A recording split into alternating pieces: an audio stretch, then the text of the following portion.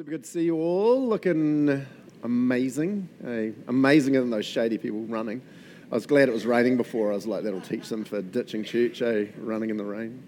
Hey, so we're carrying on in just looking through that real cool passage in Philippians chapter 2, thinking about the incarnation today.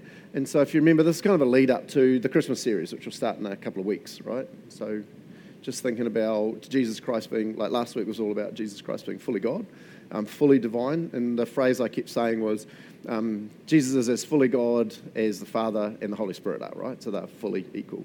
And then today we're going to look at the middle passage in that Philippians 2 bit that talks about the incarnation. So one of the things, like Jason and I were talking about this week, how it's just impossible to understand the Trinity, right? And I was leading the young adults group on Tuesday night last week, and we were talking a bit about the Trinity, obviously, because that's where we're going.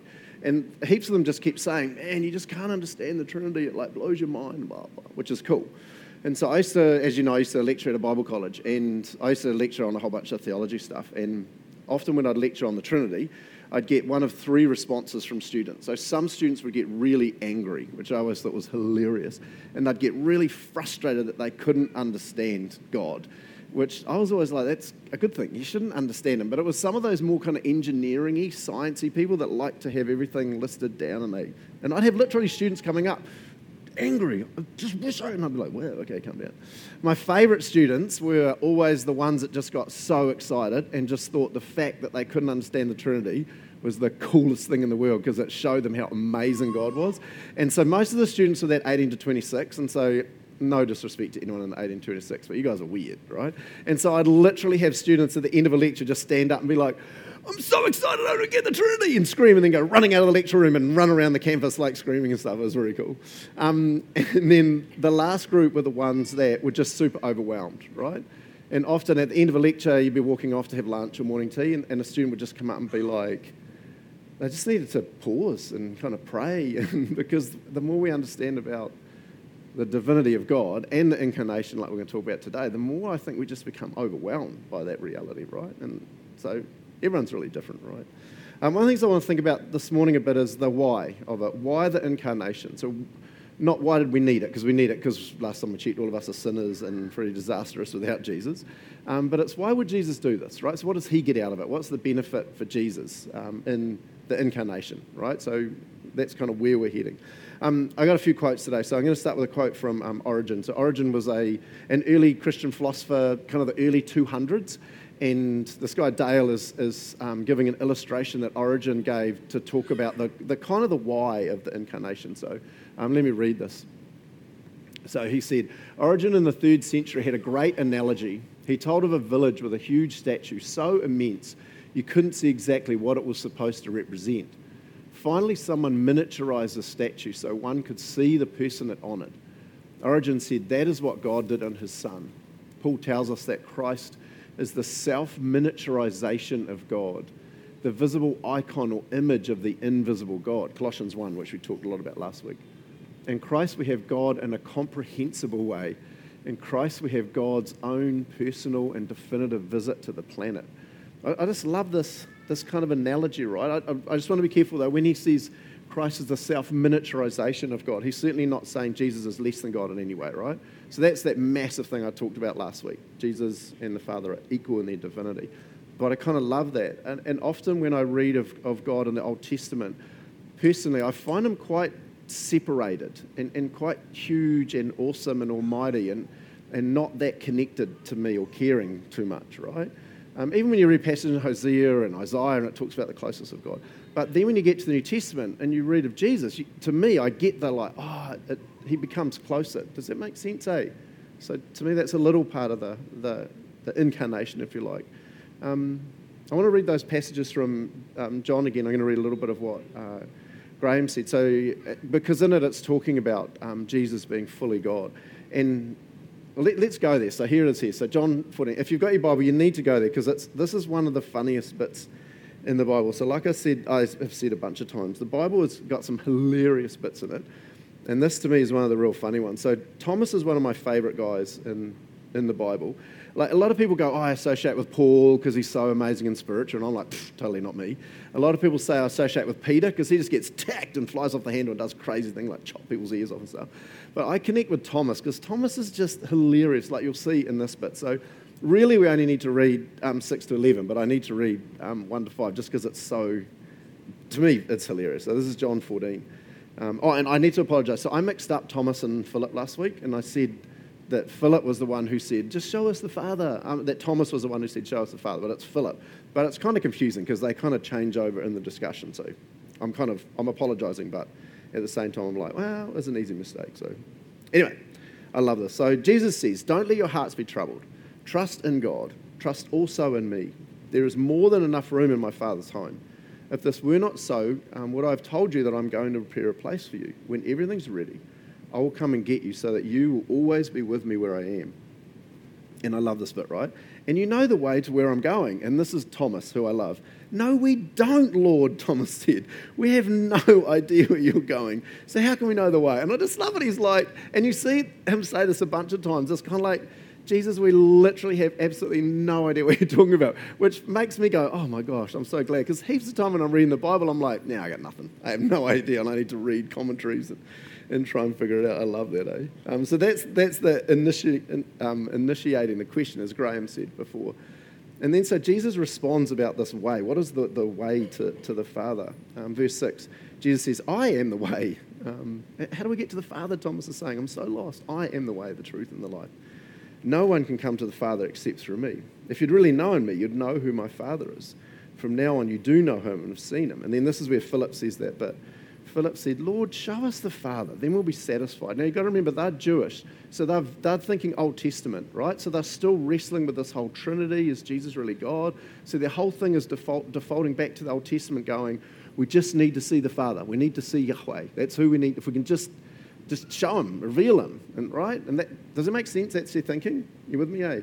And then Jesus' response, which Graham read so good, I'll just read a little bit of it. Jesus goes, it's like he does this, which I think he does all the time with the disciples because they, like us, they're just muppets, right?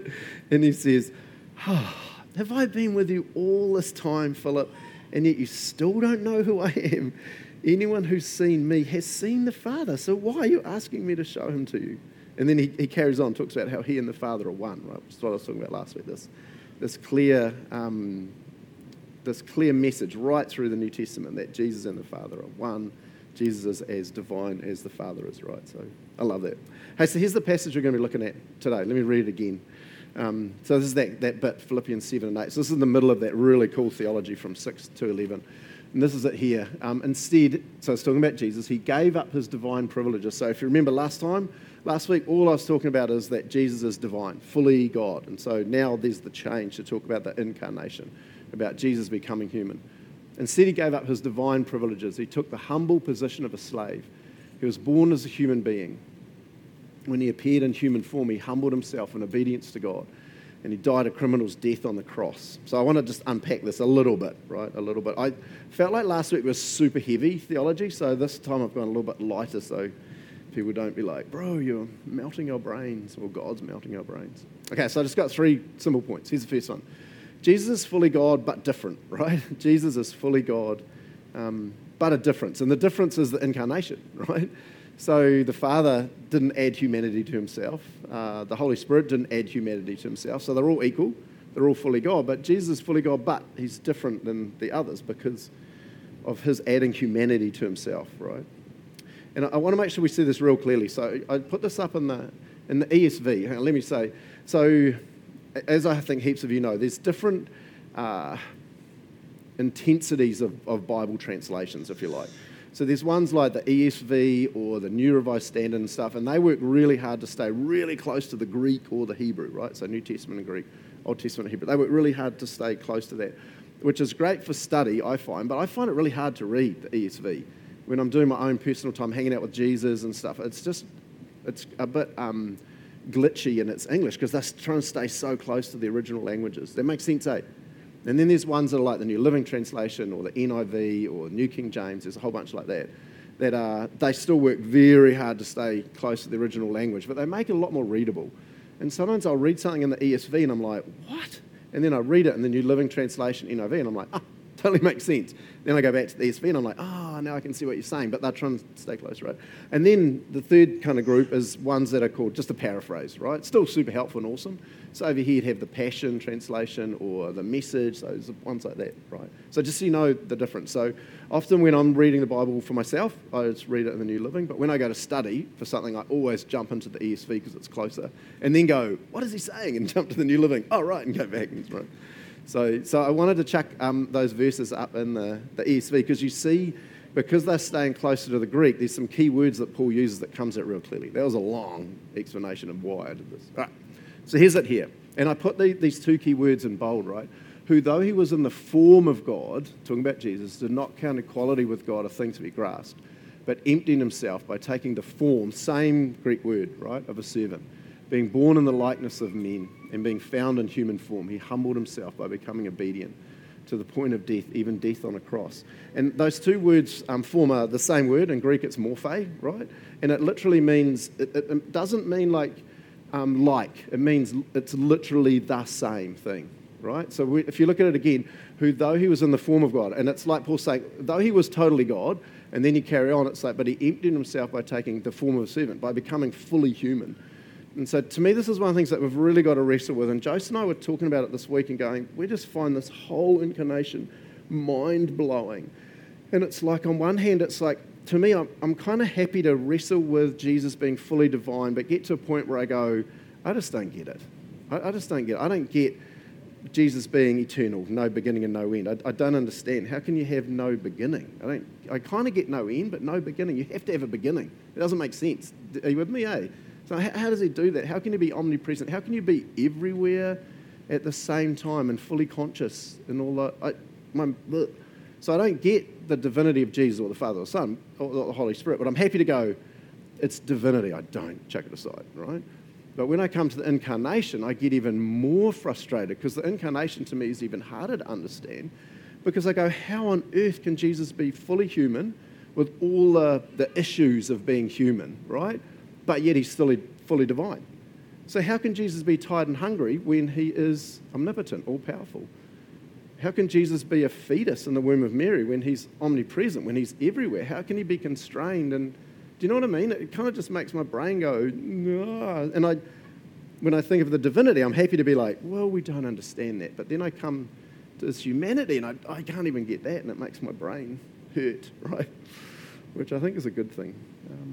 So the key thing to get is that he's fully human. And I think some people I talk to, some Christians, myself included, sometimes kind of think, well, he was human, but. And it's like, no, you can't go but. He's fully human.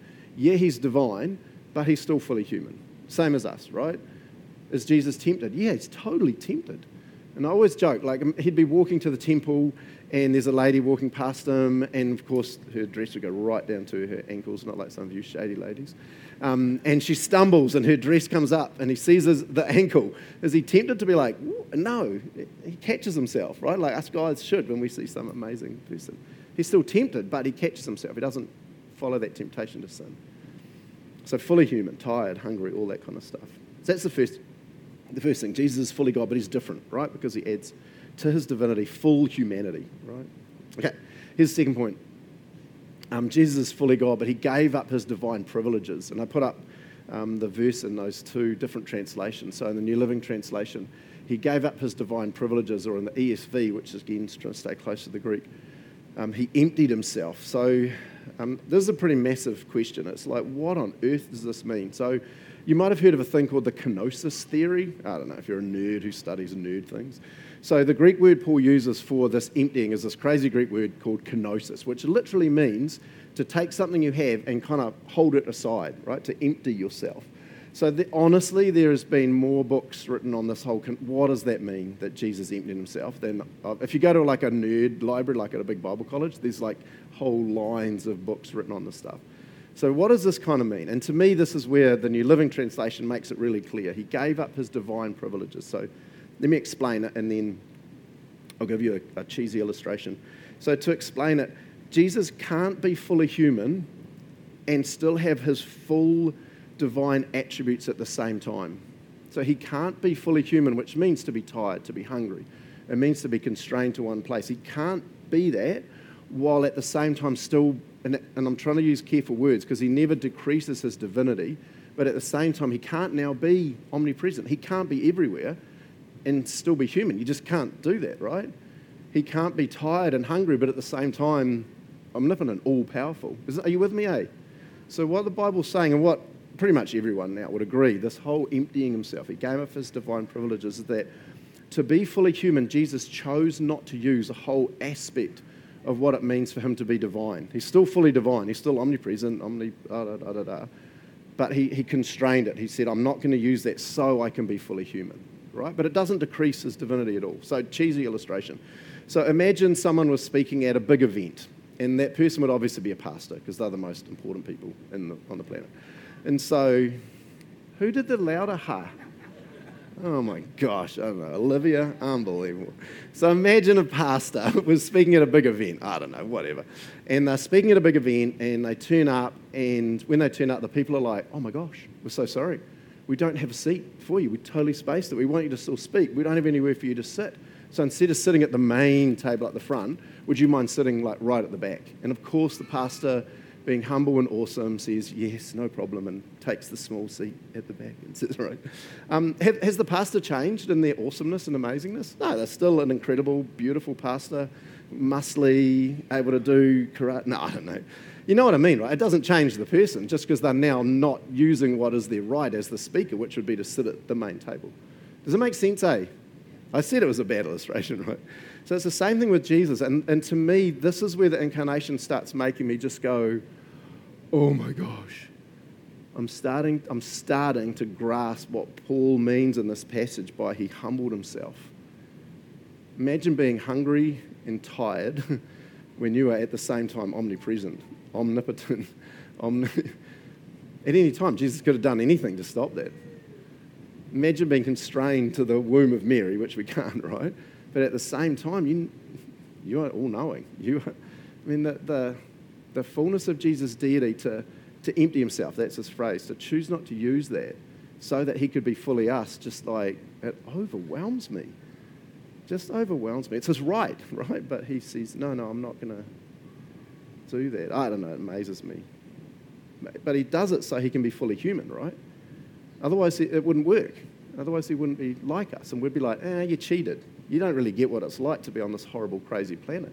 You can't really represent us, which is a key aspect of Jesus being fully human, right? He has to be fully human to represent us before God on the cross to take our punishment, right? It couldn't have been an angel. You guys know that. So he has to be fully human. He can't cheat in any way. Otherwise, his sacrifice on the cross as our representative just wouldn't have worked. You with me, eh? Okay, now, again, cheesy illustration that we say this all the time. It's like parents when they're playing with one of their kids. They limit themselves to have a good time with their kids, right?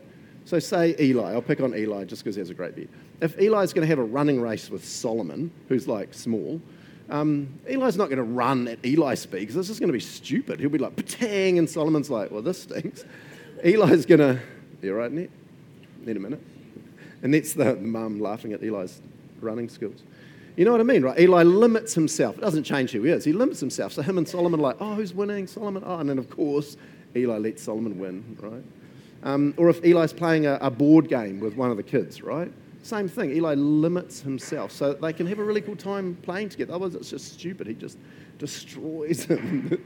Kids in tears, and then you've created the thing. So Jesus is limiting himself. And the reality of that just always completely overwhelms me, right? Now, I need to say this really carefully. I have to say the difference between a parent holding back in a running race is nothing in comparison to the Son of God, the creator of the universe, choosing not to use the fullness of his divinity to live fully human. It's incredible, right? Just incredible. I love that. I got this quote. Now, when you first read this quote, it feels really blasphemous, but I'm going to read it twice, and hopefully the second time through you'll get what he's saying, because it's quite a full-on quote about the incarnation, so don't freak out too much when I read it.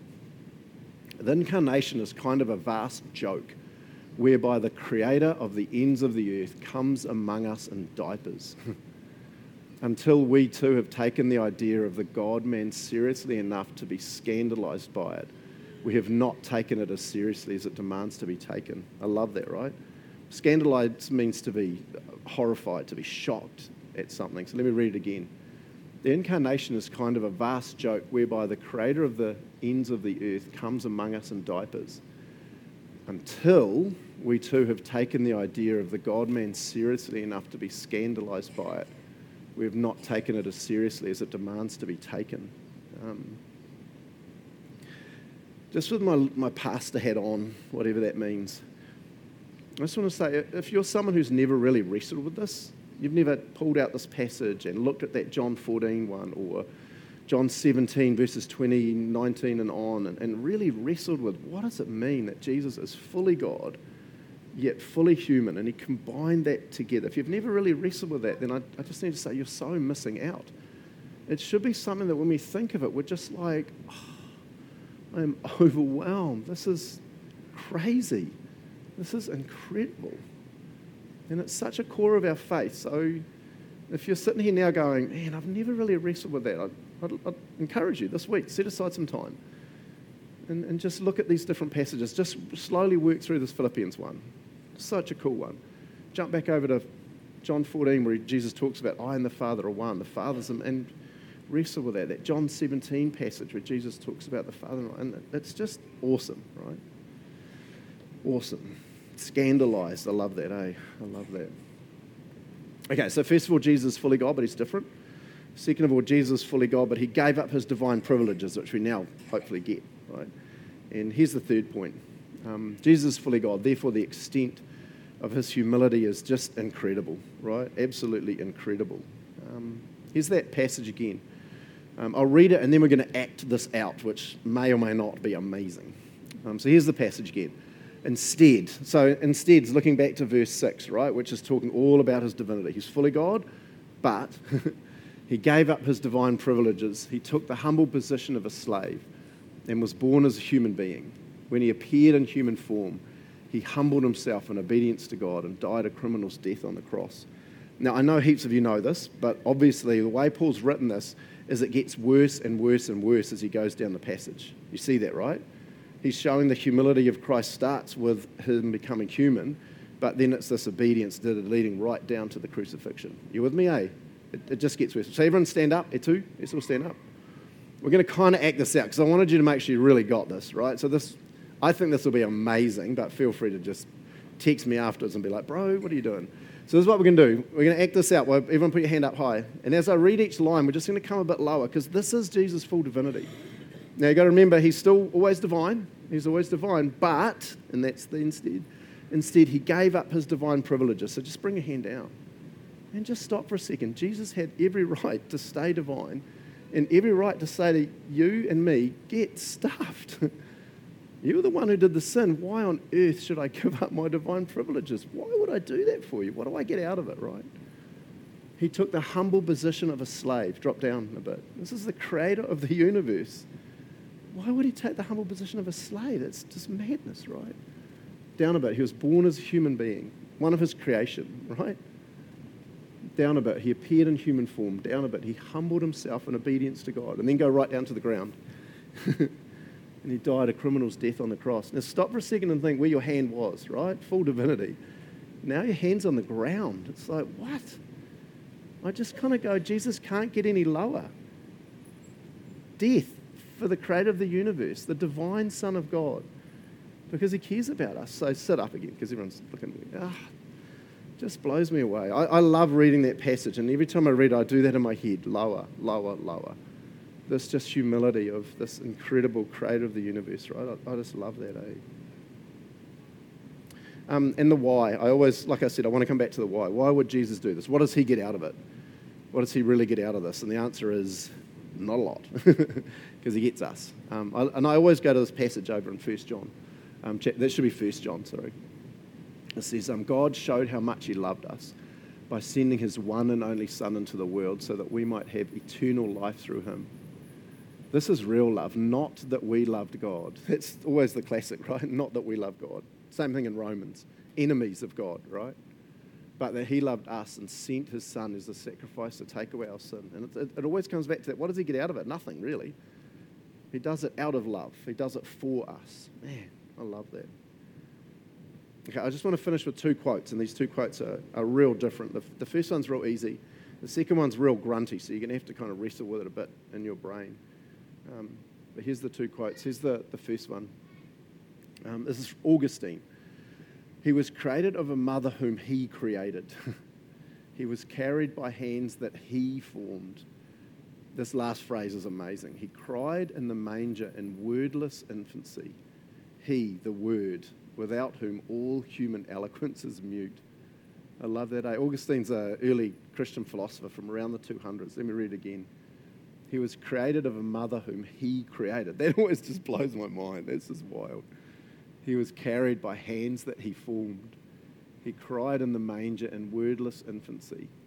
He, the Word, without whom all human eloquence is mute. Man, I just love that, And here's this last one. This last one's pretty grunty. It's by Jonathan Edwards. So he was a pastor, preacher, whatever, back in America in the 1700s.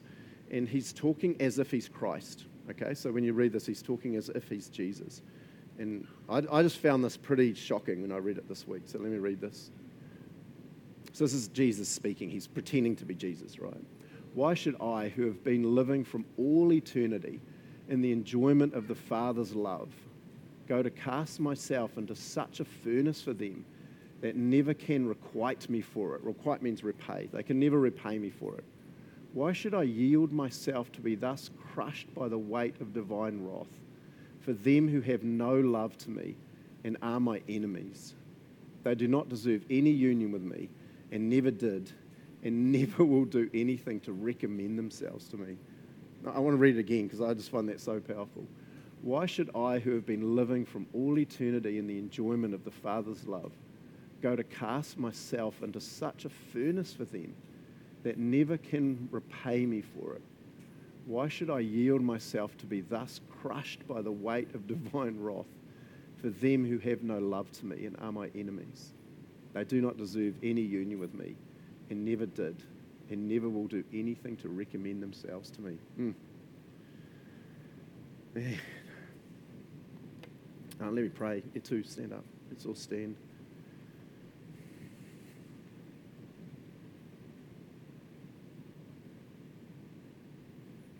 The thing I love about that last quote, though, is it's totally true, but at the same time it's kind of wrong because Jesus did do it out of love, and he doesn't say that. He seems to in the garden, right?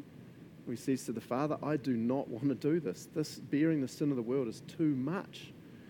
But, again, remember that obedience we talked about? And Jesus takes our sin, our punishment, that should be ours. It just, overwhelms me. We're remembering who he is, right? Yeah, let me pray for us. Yeah, Almighty God, creator of all that we are and all that we see, the reality of the incarnation absolutely overwhelms us. It really does. Jesus Christ, second person of the Trinity, the creator of all we see, as Paul says repeatedly. We really are in awe. We're in awe of the crucifixion, but we're also in awe of your humility. We don't understand for a second what it was like to constrain your divinity so you could fully live as one of us. We don't understand what it was like for you to, like Paul says in that, to be born as a human, to be humbled, obedience, just through your whole life. Thank you that you leave us this amazing example of someone who humbles themselves before God.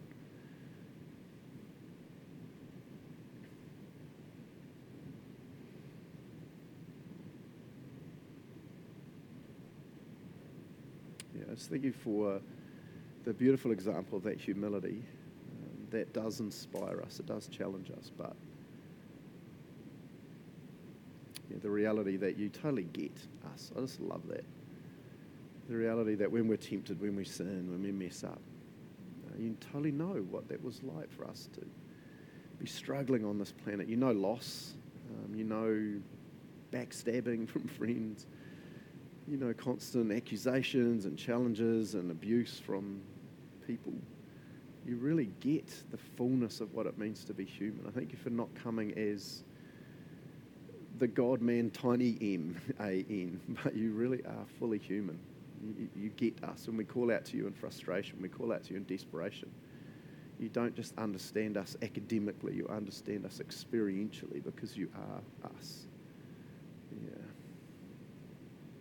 Yeah, again, I pray for folks in our community who are just really struggling mentally, emotionally at the moment. You get that, Jesus. I pray you would be especially close to them today, especially close to them this week. Help them to be reminded again that you really do get them, that you are with them, that you love them, that you will strengthen them, you will encourage them, because you are not just human, you are God as well. Yeah, and we thank you for that. Yeah, I pray this in the name of Jesus Christ.